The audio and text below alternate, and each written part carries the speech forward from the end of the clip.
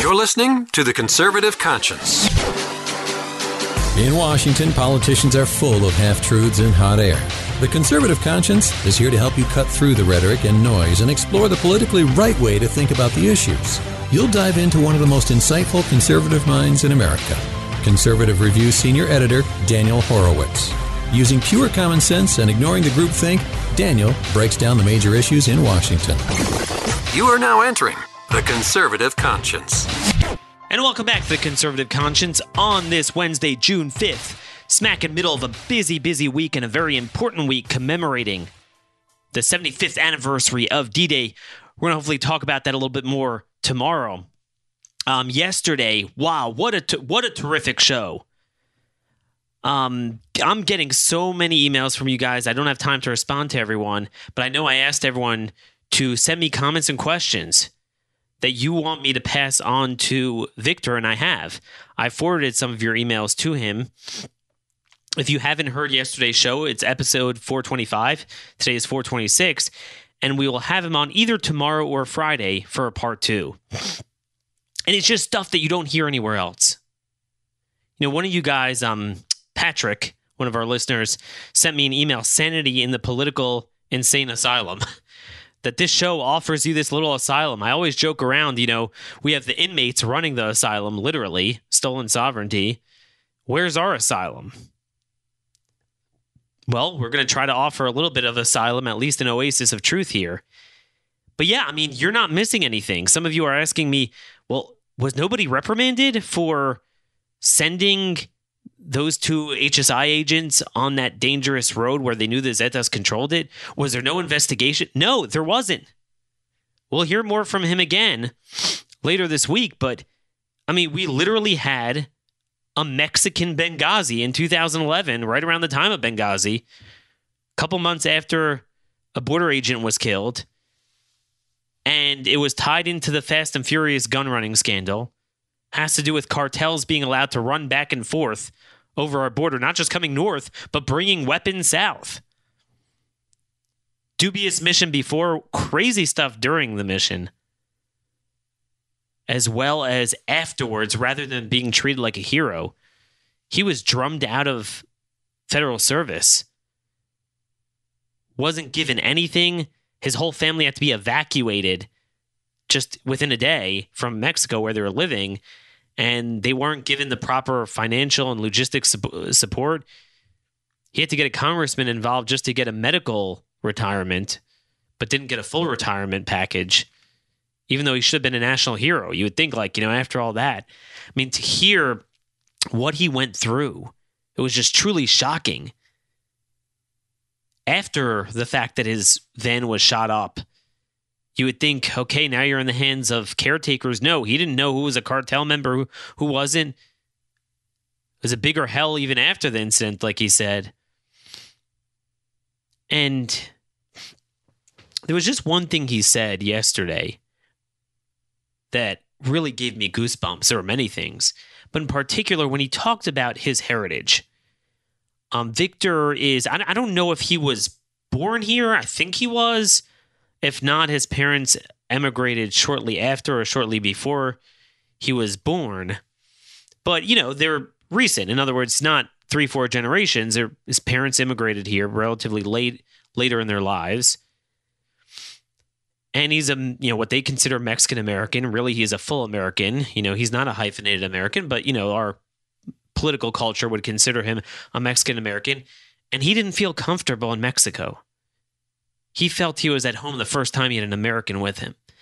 And what's so sad is these are the Americans who happen to have immigrated here, that are true Americans, that our media refuses and our political culture refuses to recognize.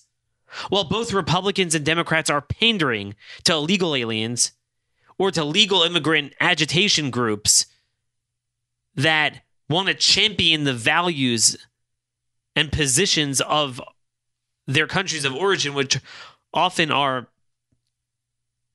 at odds with our country.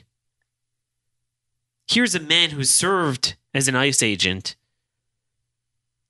and he sided with our government, with our country, over his ancestral home.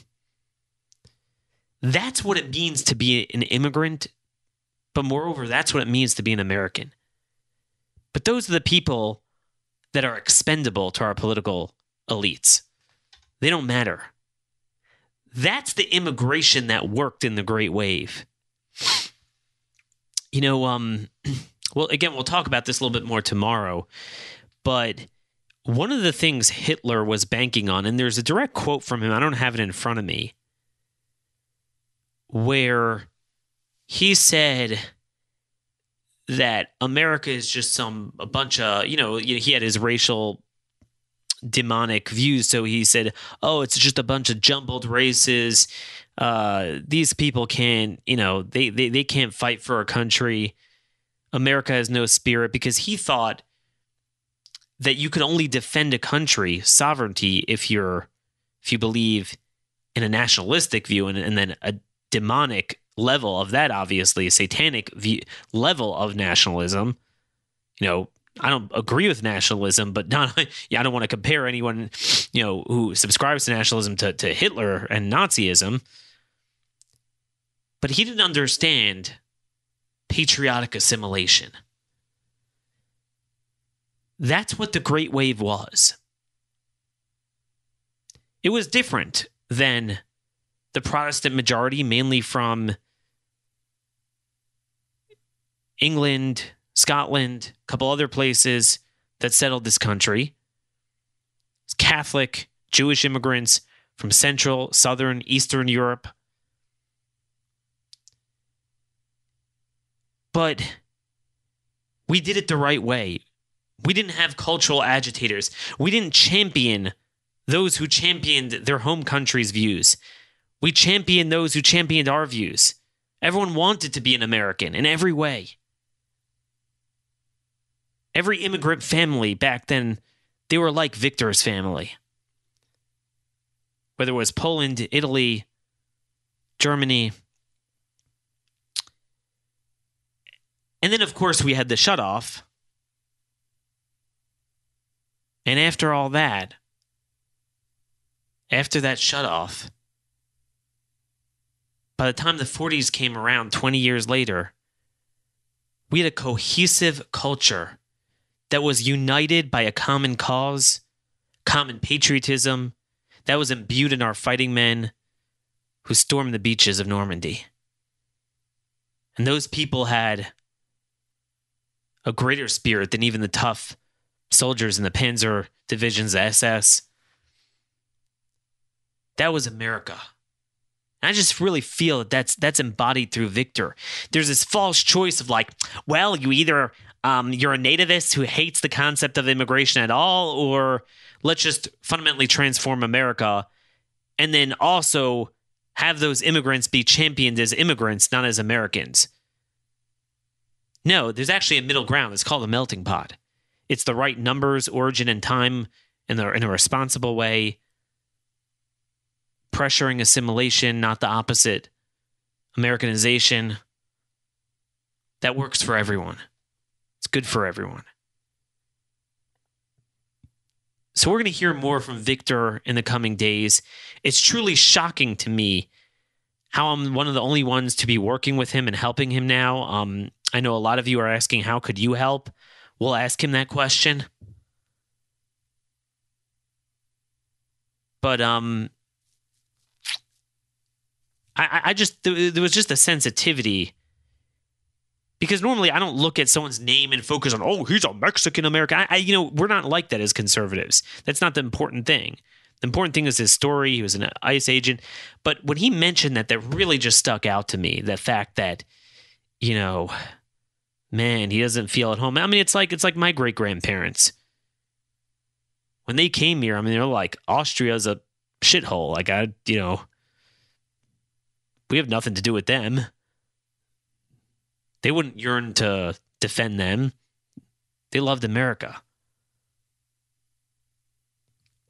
Anyway, so Patrick, you sent me this email, Sanity in the Political Insane Asylum. This is what I really enjoy. This is like a community we're building, a community of like-minded people that actually understand the values of this country. And that's why I just really appreciate the interactive nature. A lot of you are sending me questions for Victor we're going to speak about. But Patrick really summed up what I want to talk about in today's show. My take on border and immigration mess in one tweet. And I felt this was really terrific. Dereliction all around. Judges subvert laws not uphold. Dems actively incite more illegal border crossing. GOP lack of political will is beyond belief. Trump tries but fails to do it right. Keeps fumbling versus scoring. And deep state bureaucracy fails to support full enforcement. That's really the issue. And that's today's title of the show is conservatives, constitutional conservatives, and really not conservatives alone, but patriotic Americans that just want our government to represent us. This is not a right versus left issue like within America, what sort of tax structure, what sort of healthcare structure we have, just that we have a government that focuses on our needs and security concerns and not that of foreign invaders. I mean, that is not a right-left issue, but conservatives and patriotic Americans are a sandwich between stupid, evil, unfocused, and erratic figures. And this is really, when you look at what's going on with what Congress is doing, the fight over the tariffs, we're caught behind the fact that nobody is consistently doing what's right. We have given a vision of what Trump should and shouldn't be doing, what he should message, how he should message it, why he should message it. So I have the right to criticize the president and say, hey, you're off message, or this is the tariffs. I understand what you're trying to do, and I sympathize with the foundation of it, but politically and policy-wise, it's better to do all the things we're going to talk about today to leverage them and really leverage our own destiny rather than that and get all the political blowback for taxes and products and business interests. But are you kidding me? These Senate Republicans? So the Democrats are downright evil. I wouldn't be surprised, how many of them are getting paid by the cartels. I could tell you certainly on a local level, there's a heck of a lot of them near the border getting paid by the cartels. But they're evil. The Republican Party is stupid. The conservative media is unfocused, and therefore the president, with his package of good instincts, good values when, it doesn't get colored by other things, he does recognize the broad problem. He is frustrated by it. He does want to change it, but he's erratic because we have a movement that's unfocused. Look, he is not going to be that Moses that has the right policies and the right messaging without help. It's just not going to happen. I wish we had someone like that. We don't. It is what it is. We have what we have now, and we got to get him right. We got to get him right. But the mixture of all that just creates a bunch of false dichotomies. So you have Democrats taking a scenario, on the one hand, the Democrat House, where they voted on Dream Amnesty. Literally, we have a cartel invasion built upon the strategic weaponization of illegal immigration with a child. And they want to pass a bill saying, hey, any child, amnesty. But then, the last time I checked, Republicans are still in control of the Senate. So why are they not having dueling proposals on sanctuary cities, on designating the cartels as terrorists, on empowering interior enforcement, going after MS-13,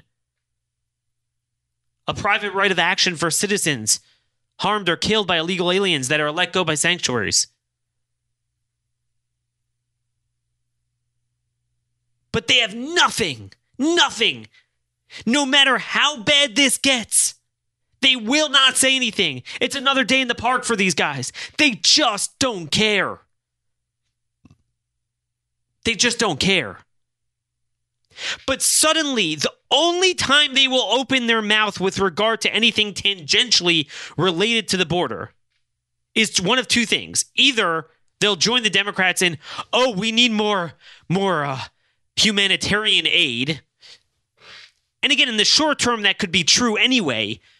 But the focus, the end game for them is all just helping the illegals, not helping Americans. Repelling the invasion, deter, defend, demagnetize, going after the cartels. And then number two, they speak up when Trump has a reaction. Now, again, we keep drumming into him what he needs to do, and he doesn't do it. Not enough people around him. Although I will get into one good piece of news today in a minute. One thing he looks like he is going to do, thanks to our friend who is now acting ICE director.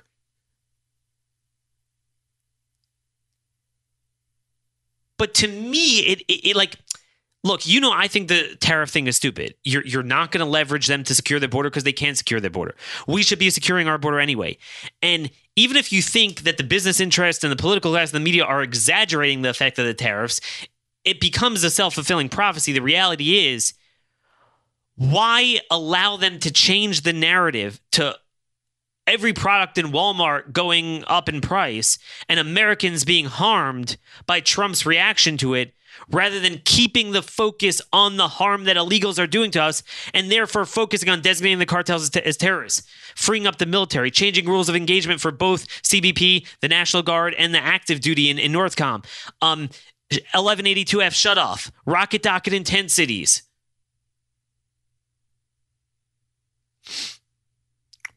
Airlifts. What's going to be the blowback? You're being too mean to illegals. That's all it's going to be. I'll be honest with you, American people don't care. They care about themselves. That's a dirty little secret. But if you give them a talking point that, you're taxing Americans now, you open up a whole new front. So I think it's a stupid strategy. The president is incurring more political liability than he would for just an 1182F shutoff, which would actually directly address the issue and directly also focus the issue on what it should be focused on, messaging-wise. But nonetheless, I get really defensive of him when I see these utter buffoon Republicans, including from the very states that are suffering from this invasion, where they don't have a damn thing to say about anything going on at the border. But the minute Trump does anything, agree or disagree, but at least he's like, hey, this is a problem. We got to shut it down. Whether it's, the threat to shut down the ports or now with the tariffs, all of a sudden, and God opened the mouth of the donkey, of Balaam's donkey, and all of a sudden they have a voice. All of a sudden they found their passion. All of a sudden they found their sense of purpose, their mission in life. This is terrible. We're going to have a veto override vote of him. It's from Politico. Republicans threaten revolt may block Trump's tariffs. At a closed-door lunch Tuesday, two Trump administration officials laid out the president's view. There is a crisis at the border, and Mexico needs to stem the surge of migrants to avoid the new levies. But White House Deputy Counsel Pat Philbin and Assistant Attorney General Steve Engel faced brutal pushback from the GOP. According to multiple senators, with some threatening that Trump could actually face a veto-proof majority to overturn tariffs. Senate Majority Leader Mitch McConnell told reporters the party spent almost our entire lunch going back and forth with the administration and warned afterward, there is not much support in my conference for tariffs, that's for sure. Summing up the mood for the lunch, Senator James Lankford said, according to sources familiar with the matter, the administration is trying to use tariffs to solve every problem but HIV and climate change. First of all, so you see James Lankford is kind of wryly revealing that HIV and climate change are his priorities. Big open borders. He, like I said, he's like the chief phony evangelical who gives pseudo-bastardized biblical views on open borders. Big open borders guy. From the freaking state of Oklahoma. God is my witness. I tried to help Jim Bridenstine run for Senate, but he couldn't run because the polling was too strong because everyone backed Lankford. I always see my lack of success come to fruition. But if others had joined me, boy, he's trying to use tariffs. Hey, Sherlock. Well, what's your solution, buddy? More amnesty? Senator Ron Johnson told administration officials that they could not count on the same level of support this time. The administration ought to be concerned about another vote of disapproval on another National Emergency Act, this time to implement tariffs. Senator Kevin Cramer, another dirtbag rhino from North Dakota, close ally of Trump, said a lot of Republican members of the Senate are tariff worried. It's like anything but tariffs. We don't want anything but tariffs. I mean, I happen to not agree with tariffs. I mean, I agree with negotiating hard, and I don't mind kind of threatening them. And certainly I'm not one of these types that thinks, oh, any free trade agreement we should just automatically ratify without any good negotiations. But to actively raise tariffs, there's got to be a very good reason for it. But the thing is, notice how it's like, folks, the stuff we have coming in this border. Like I said, I'm going to have a report out on this tomorrow from my sources. In one county, Starr County, Texas, one border county, there were 1,200 and something people apprehended. Central American family units shoved there by the cartels, particularly the Gulf Cartel, on Sunday. They counted 347 getaways that they could not get a hold of. And that's a very conservative estimate. They have a certain methodology with the footprints and the sensors and the cameras and the drones and the aerostat blimps and the towers. They put it all together, and then they have a certain number. They compare it against their apprehensions to try to see how many they're, quote, gotaways. That's the term. Those are the ones they know. Could you imagine what they're trying to get in? All these previously deported sex offenders, previously deported gang members, murderers that we see every day come up. Cartel members, the weapons being brought back south to join the battles of the cartels, and then they flee north when they lose. The diseases, the espionage, everything is truncated. Every ill in this world is geographically truncated by the open border and the cartels strategically using this. And we still will not recognize that this is no longer asylum. That there's one thing, and the president could easily, the American people understand it. First of all, he has the authority to shut off asylum anyway. But even if he didn't, this is no longer governed by immigration law. This is national security. This is a military issue. If you have your military adversary, which is why he needs to designate them as such, the first thing is to designate your enemy, and this is why it's so important for him to designate the cartels. Then you can go and say, look, if we had ISIS or Al-Qaeda strategically flowing a group of asylees in order to get stuff in, that's no longer asylum. That's a military tactic. That's a weaponization by our enemies that's got to be shut down. So I don't like tariffs, but for these, and man, I'm on the verge of profanity today. These lowlives to be anything but tariffs, really anything but tariffs. Look, I don't agree with the economics of tariffs, but I mean this is much worse. So if it's a tool to get to them, it's worth it. Again, I think the tool needs to be more driven home for the third-party agreement, which they seem to be pushing that as well, not for them just to secure their southern border, because it's not going to happen. So there's multiple things that are true at the same time. But that's where I sympathize with the president. I mean, and again, like, they're undermining, now he looks like a fool. Meaning, let's say, often Trump doesn't follow through with things, but let's say the Mexican government was like, holy heck, he might actually do this. Now they're going to laugh at him. He's done. Now, there's one thing, if Senate Republicans were like, hey, Mr. President, we really don't have tariffs. Walmart in our districts, they're the Chamber of Commerce, they're killing us. You can't do this. But you announce an 1182F shutdown, and we will all go on all the cable shows, and we will back you up. No, nothing. But then the problem is that, and one other thing. Senator John Cornyn talks.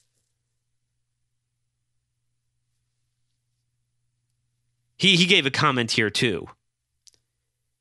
This is a guy who is from Texas. Cruz, for that matter, is complaining about the tariffs. I get it, but he's been awfully quiet. What happened to his voice? I was just on Steve Deace's show and he was reading off Greg Abbott's tweets. He's the governor. 1 out of the last 10 tweets is about the border. Why is Chip Roy, who's a freshman congressman, the most prominent Texas elected official worrying about their own state's invasion? Where is it? That's what bothers them. They just don't care. I'm yelling in the wilderness, but all of the briefings I've been giving you for a year on this, it should have been imbued and saturated in the media by dozens of Republicans in the administration, in media, in Congress.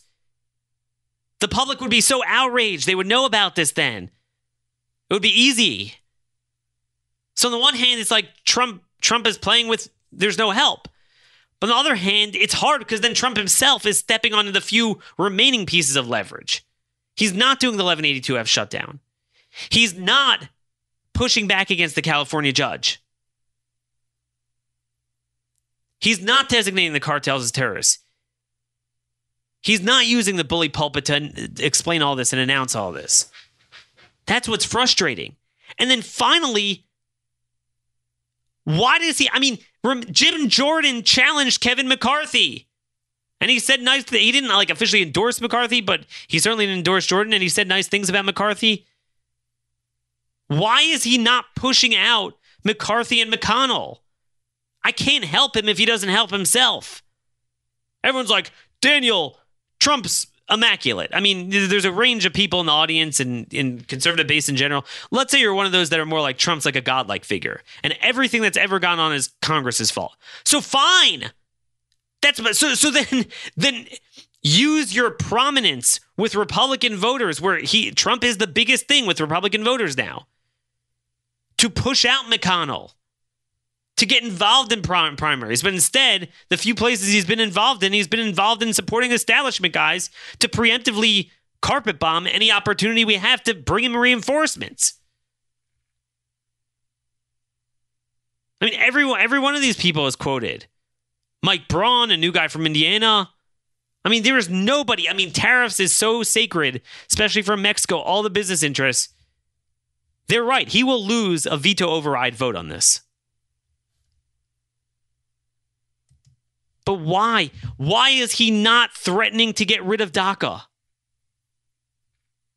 And again, here's the speech Trump should give on the courts. Aside from the speech we gave last week about it not being a suicide pact. But a D.C. district judge just contradicted a California judge on the border wall and said judges cannot get involved in these scenarios to referee a political fight between Congress and the president. Now he has a judge, meaning everyone's too scared to push back, but now you have a judge joining you in that. This is the perfect time to show the stupidity. If I know I'm right, and the law says this, the Constitution says this, and I have control over the border, it's international affairs, here's the case law, and then not only that, a judge sides with me. What, you're able to pick a California judge from the northern district that's not even on the border to determine border walls in Arizona and New Mexico? That's where it is. Are you kidding me? I mean, at least the D.C. district has jurisdiction over the government. So it's more, at least it's the government. Northern District of California is nonsense. Everyone will transparently see the forum shopping. And by the way, D.C. was also forum shopped. They just struck out. Democrats have an 11-4 majority in the active panel of the D.C. Federal District Court. Happened to get a Trump appointee. But they initially were hoping they wouldn't. It's a joke. But again, this is the line in the sand the president should have laid down. The marker he should have laid down on the travel ban. 2 years ago, he could have done this. A Massachusetts judge looked at the case and said it's fine. This was the first iteration, which he didn't even stick with. That shut off all refugees. He wound up revising that, so we didn't even get it affirmed by the Supreme Court because the lower courts won. This is what's so frustrating. He's not using the leverage he has.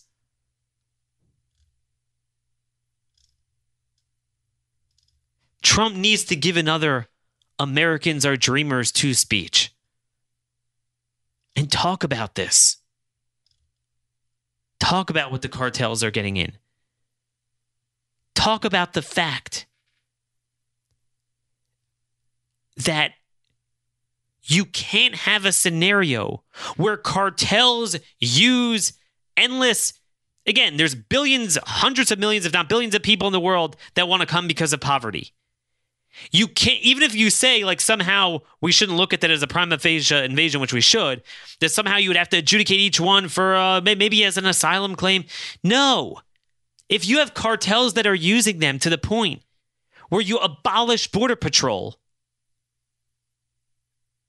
people will understand that I got to shut it off. One county in Texas that's 68 miles. 68 miles now often has as few as 11 agents being left on the patrol line. 11 agents. 68 miles. Because what I'm hearing, the reality is, McAleenan is saying 40% of Border Patrol is taken off the line doing humanitarian work. That's old news. Or that might be true in some areas of California that aren't getting as much. But in the Rio Grande Valley in Texas, 75% are being taken off. That's the story with that. So it's just so frustrating. It's like they won't do anything, but on the other hand, the president doesn't call the plays. And again, the president didn't join with Chip Roy and endorsed this stupid supplemental bill when he had the perfect vehicle and messaging, disaster aid, to get his stuff in. And he just gave it away. Ironically, he did it because it had Farm Aid in it. Ironically, he needed the Farm Aid. He needed the Farm Aid because guess what? Tariffs. I mean, this is what's so circular. He's his own worst enemy. He trips on his own he does dumb things at the expense of good things. But, then he gets no help and he gets no, that's the problem. We're the only ones here making the right calls. By the way, as we're on the air, breaking news. Remember how I told you May was going to blow out April? 100,000 apprehensions in April. I said there might be at least 120,000. 144,258 apprehensions in April. 100,000 plus were families or children. Today, tomorrow, is the opportunity for Trump to use this and give a shutoff speech. Right? This is the perfect time for Trump to give an 1182F shutoff speech. Stop with the tariffs. Because then the Republicans would downright have to start promoting illegal immigration. Here, it gives them an easy out. Oh, no one likes taxes. You're raising taxes on people.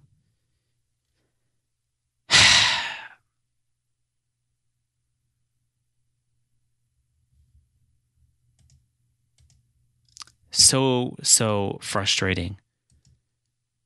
When is it ever going to end?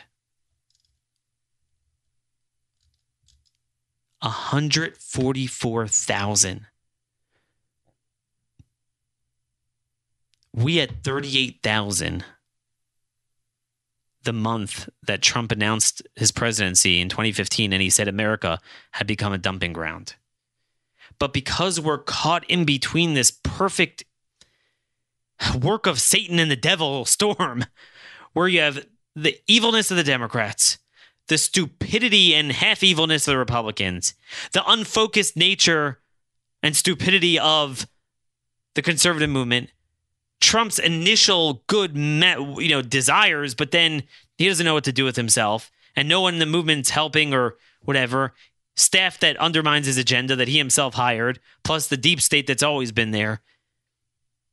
And we're left disenfranchised. We're left with elections not mattering, not meaning anything. we're left with a government that is of, by, and for illegal aliens. If you would have told me even a couple months ago when I was yelping about this, that we would get to a point where 144,000 apprehensions, I would have said, oh, no, okay, come on. I just hope we don't have to get it there. But if it ever did get there, okay, then he's going to do a shutoff. Now it's like they're basically saying you could have the entire world come here, and unless we change the immigration laws, there's nothing we can do. I mean, this is the problem. If he is going to lay down the marker that even this he cannot stop, that even not just the sheer numbers, but the quality of what's coming over and who's orchestrating it and what we don't see, then I don't know what to say. I'd almost say just hand the government to the Democrats. And at least then people will yelp against it and then maybe there'll be pressure to stop it. Right now, we don't even have an emergency among conservative so-called media and movement to even act on this. It's just not sexy. It's not cool.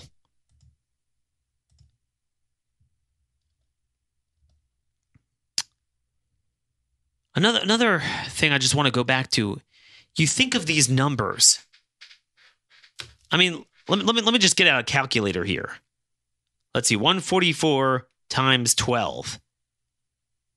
Okay, that would be an annualized pace. Meaning if this keeps up, and we say if it keeps up, but every month it's going up, of 1.7 million illegal aliens in 1 year. And again, these are unique individuals, almost all of them, to a person, because no one's being deported. It's not like in the past. 144. I don't know where you have to go. That might be a record. Even again, we've long surpassed the record if you count unique individuals. But even if you look at just the number of apprehensions where they were the same people, I can't remember getting up to 144. Maybe a couple of the worst months ever, but it's pretty close. I'll have to look that up. But I mentioned on Monday, one of the things that we do is we like talking points. We don't want policy victories, so we like talking points. So one of the things is, well, we're more pro-immigrant than you, So USCIS bragged about, they put out their annual report. We completed 850,000 naturalization requests, a 5-year high. We processed more than 500,000 requests for certain humanitarian relief, a 32% increase. And we granted nearly 1.1 million LPR status. Getting back to what we started out with the beginning of the show, with patriotic assimilation. Look, some of these people I'm sure are terrific. But this is not a good thing. To have, now, it's 850,000 applications. I think it's maybe like something like 780,000 got naturalization. Obama badly wanted to try to get more people naturalized to get more votes. And now more people are getting naturalized under Trump. And our side says, see, he's not a racist. But I get your talking point, but as a policy outcome, is that a good thing? It's utterly insane. Numbers matter. You can't add that many people, maybe like the highest year, but then you have a cool off. You can't have every single year doing that to change your voting population that quickly. What do you think you're going to get? And given the way the world is today and the areas of the world where they're mainly coming from, and given the weak culture of the Native Americans to begin with, and the weak education system, we don't have patriotic assimilation among Native Americans. I don't mean Indians. I mean natively born Americans. So certainly, it's a disaster. This is not something we should be bragging about. I've always said, and I write about this in my book, that as much as this wave, this 50-year wave, is longer and steeper with more numbers than the Great Wave, and again, 90% of the Great Wave was from Europe, similar background, similar culture, very different from the countries they're coming from today. But those are the admission numbers, the LPR numbers. If you look at the naturalization numbers, such fewer people, or a much fewer number of the broader wave actually wound up being naturalized. Some of it's because of life expectancy. People died earlier and didn't wind up living to convert over to become a citizen.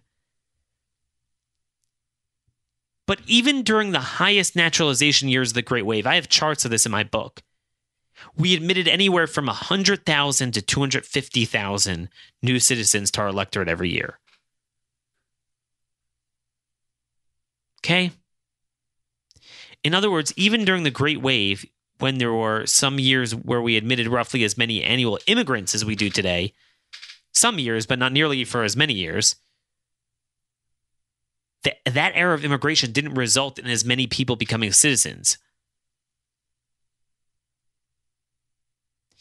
So these are old numbers, but evidently it's grown even more. From my book, I could recalibrate it, but from 1996 to 2013, 12,609,000 new immigrants became citizens. During the actual Great Wave, the number of naturalizations was still very low because, it takes time for them to go through the system. So the Great Wave was, 1890s, 1900s, up until 1918, 1920. But so the peak naturalization was delayed. So I looked at an equivalent 18-year window. That's what I did. I looked at an equivalent 18-year window, the highest period, peak following the Great Wave. That was 1928 to 1945. It was just 3.8 million. So I took the 18-year period in this Great Wave, which is going to be a lot more if I factored in 18-year period ending with this year, if I had the data. But it was 12.6 million compared to 3.8 million over an equivalent 8-year peak period of the highest level of naturalizations from the Great Wave. So I came out with the numbers that while the immigration wave of the modern era was 66% larger than the Great Wave, the naturalization wave was 329% greater. And then, of course, again, they had a shutoff for so many decades.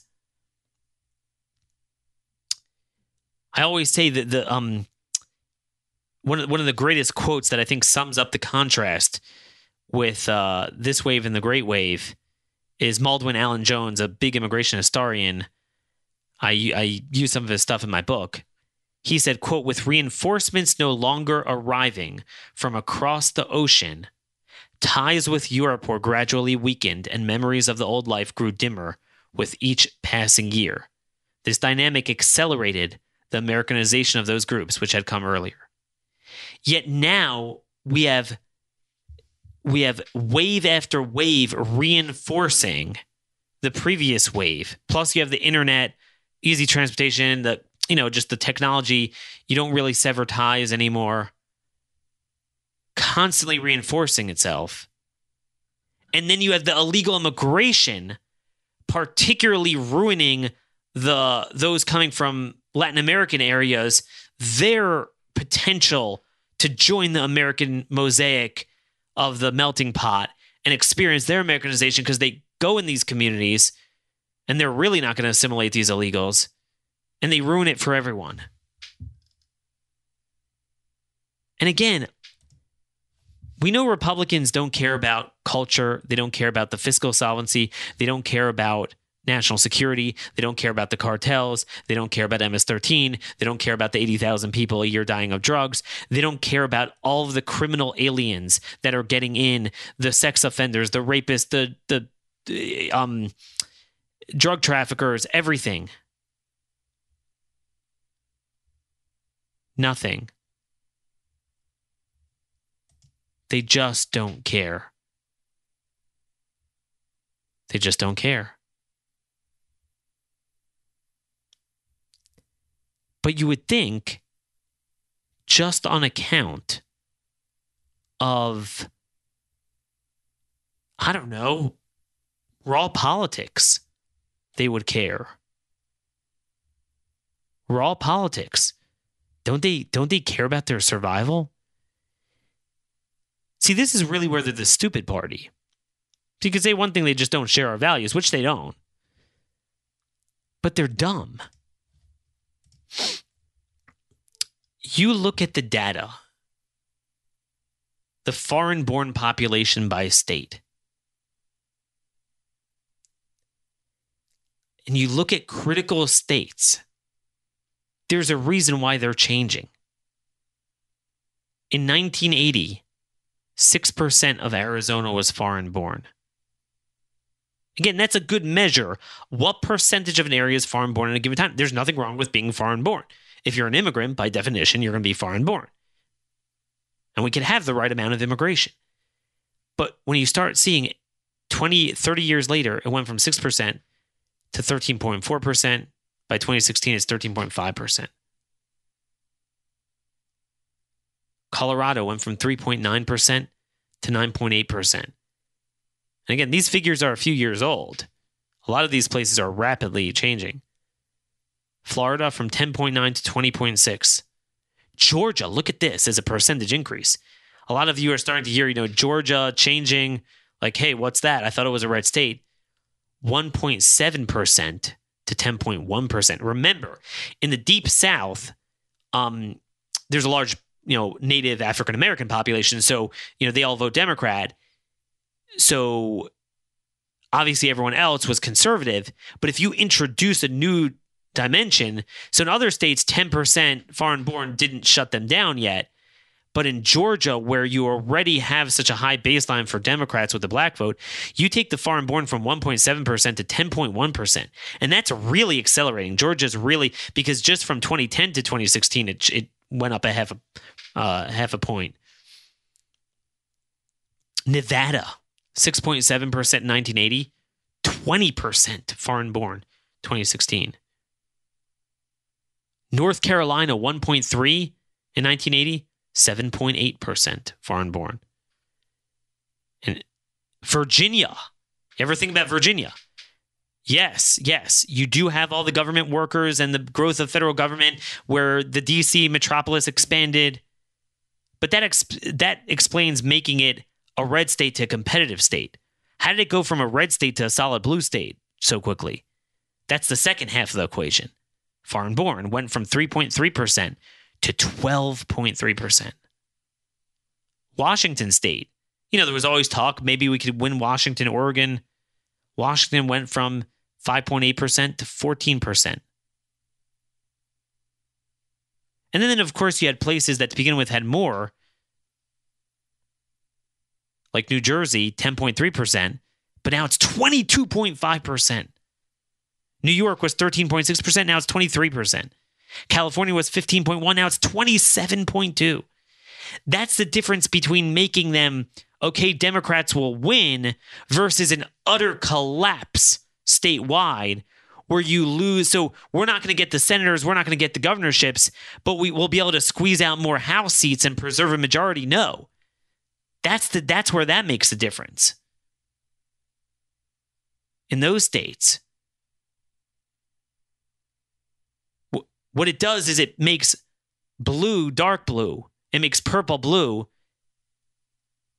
and it makes red purple, and dark red lighter red.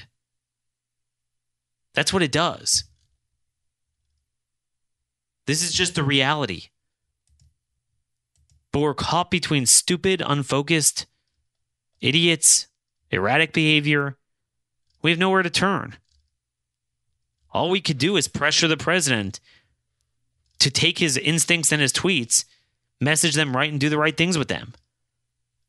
It's all we got.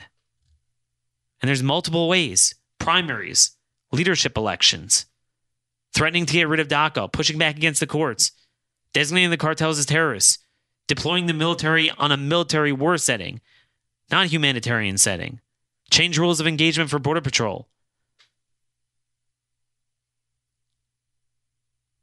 An 1182F shutoff. As we're on air, these numbers are coming out. It's unbelievable. I didn't know they were going to come out today. And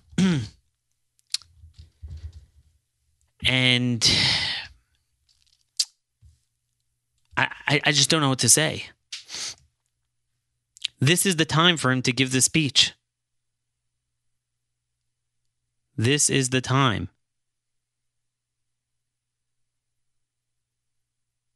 It's straight up children. Straight up. Over 100,000 children came to the border. That's what it is. And they're talking about amnesty for children. You know, just looking here at some of the data, just seeing where this comes from. It's now for fiscal year 19, a 2,100% increase in the El Paso sector. El Paso is rapidly catching up to Rio Grande sector. But a 1,000% increase in Del Rio. That's farther up in the Texas area that almost never experienced anything.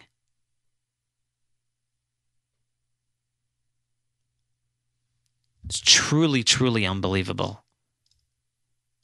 Truly unbelievable.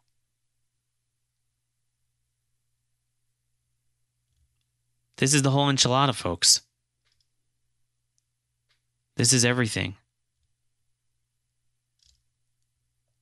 It is unbelievably shocking that we will not do what it takes. If the president doesn't respond to this by tomorrow, it's lost. It sets the precedent that nothing else matters.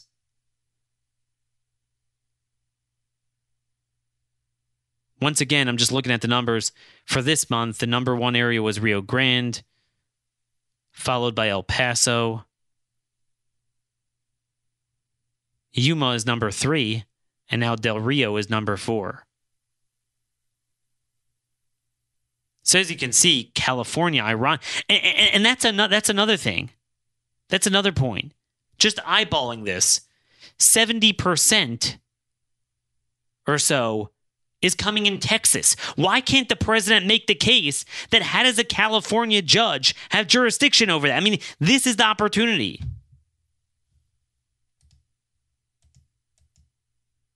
This is the opportunity that the president has.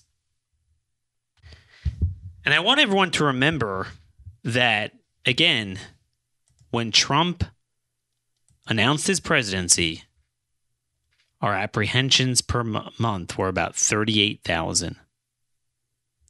38,000. Yet here we are. An annual trajectory of 1.7 million. Now, by the way, as we're talking, I looked up. We did reach numbers this high. The last time was March of 2006. But again, those were often retreads because we deported them. We pushed them back right away. These people are all new and they are all remaining in the United States. Which leads me to one good piece of news. One good piece of news.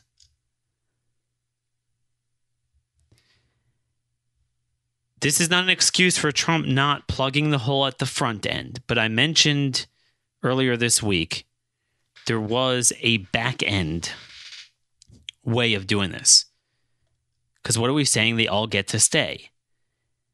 Now, we should never have to go through this lawfare. We should never have to tolerate an invasion. But at least the ones that went through the process, we should get them out. So the good news is, a lot of people were wondering, who is this Mark Morgan guy? Never heard of him. Looks like a crusty FBI bureaucrat. And I told you guys, no, I've gotten to know him. He's a really good guy. New York Times and Shift, U.S. vows to more aggressively deport migrant families. The Trump administration will step up efforts to deport families of undocumented migrants in the United States, the new leader of ICE said on Tuesday. So, quote, we will be going after individuals who have gone through the due process, who have received final orders of deportation. That will include families. Right now, we're talking about that and what it should look like. They go on to say that he said an operation that has targeted that had targeted migrant families during the Obama administration led to a decline in immigration at the southwestern border. Notice that this is very similar to what you heard me write about. So, look, I'm doing everything I can. And this is good news. The president has gotten more aggressive, has allowed Morgan to get more aggressive. It looks like Morgan is going to win that internal battle. Okay, so it looks like we got something going on that end. So, look, this is not an excuse for not doing a front-end shutoff, but at least we got in a good guy in ICE. So we have a guy that does get it, and he's going to do everything he can. But again, how many Republican senators, including those from these very invasion states, will even put out just a note on these border numbers? How many? Nope, it's all the tariffs. Because we're stuck between stupidity and evil. And the president's own flaws and erratic nature. I was thinking back when I did that article that was front and center on Drudge, March 6, 2019, just 3 months ago, about the February border numbers. I had an article, 12 astounding numbers that show the whole invasion of our border. And I talked about how unprecedented it is. Do you know that 3 months later, the numbers are double those very numbers? It's like we were talking about this yesterday.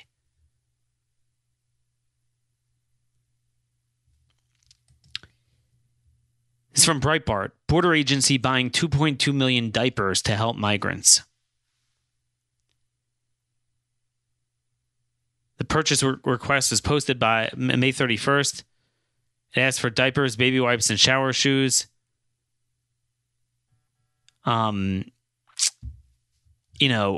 This is why the president needs to change the discussion to being on war footing.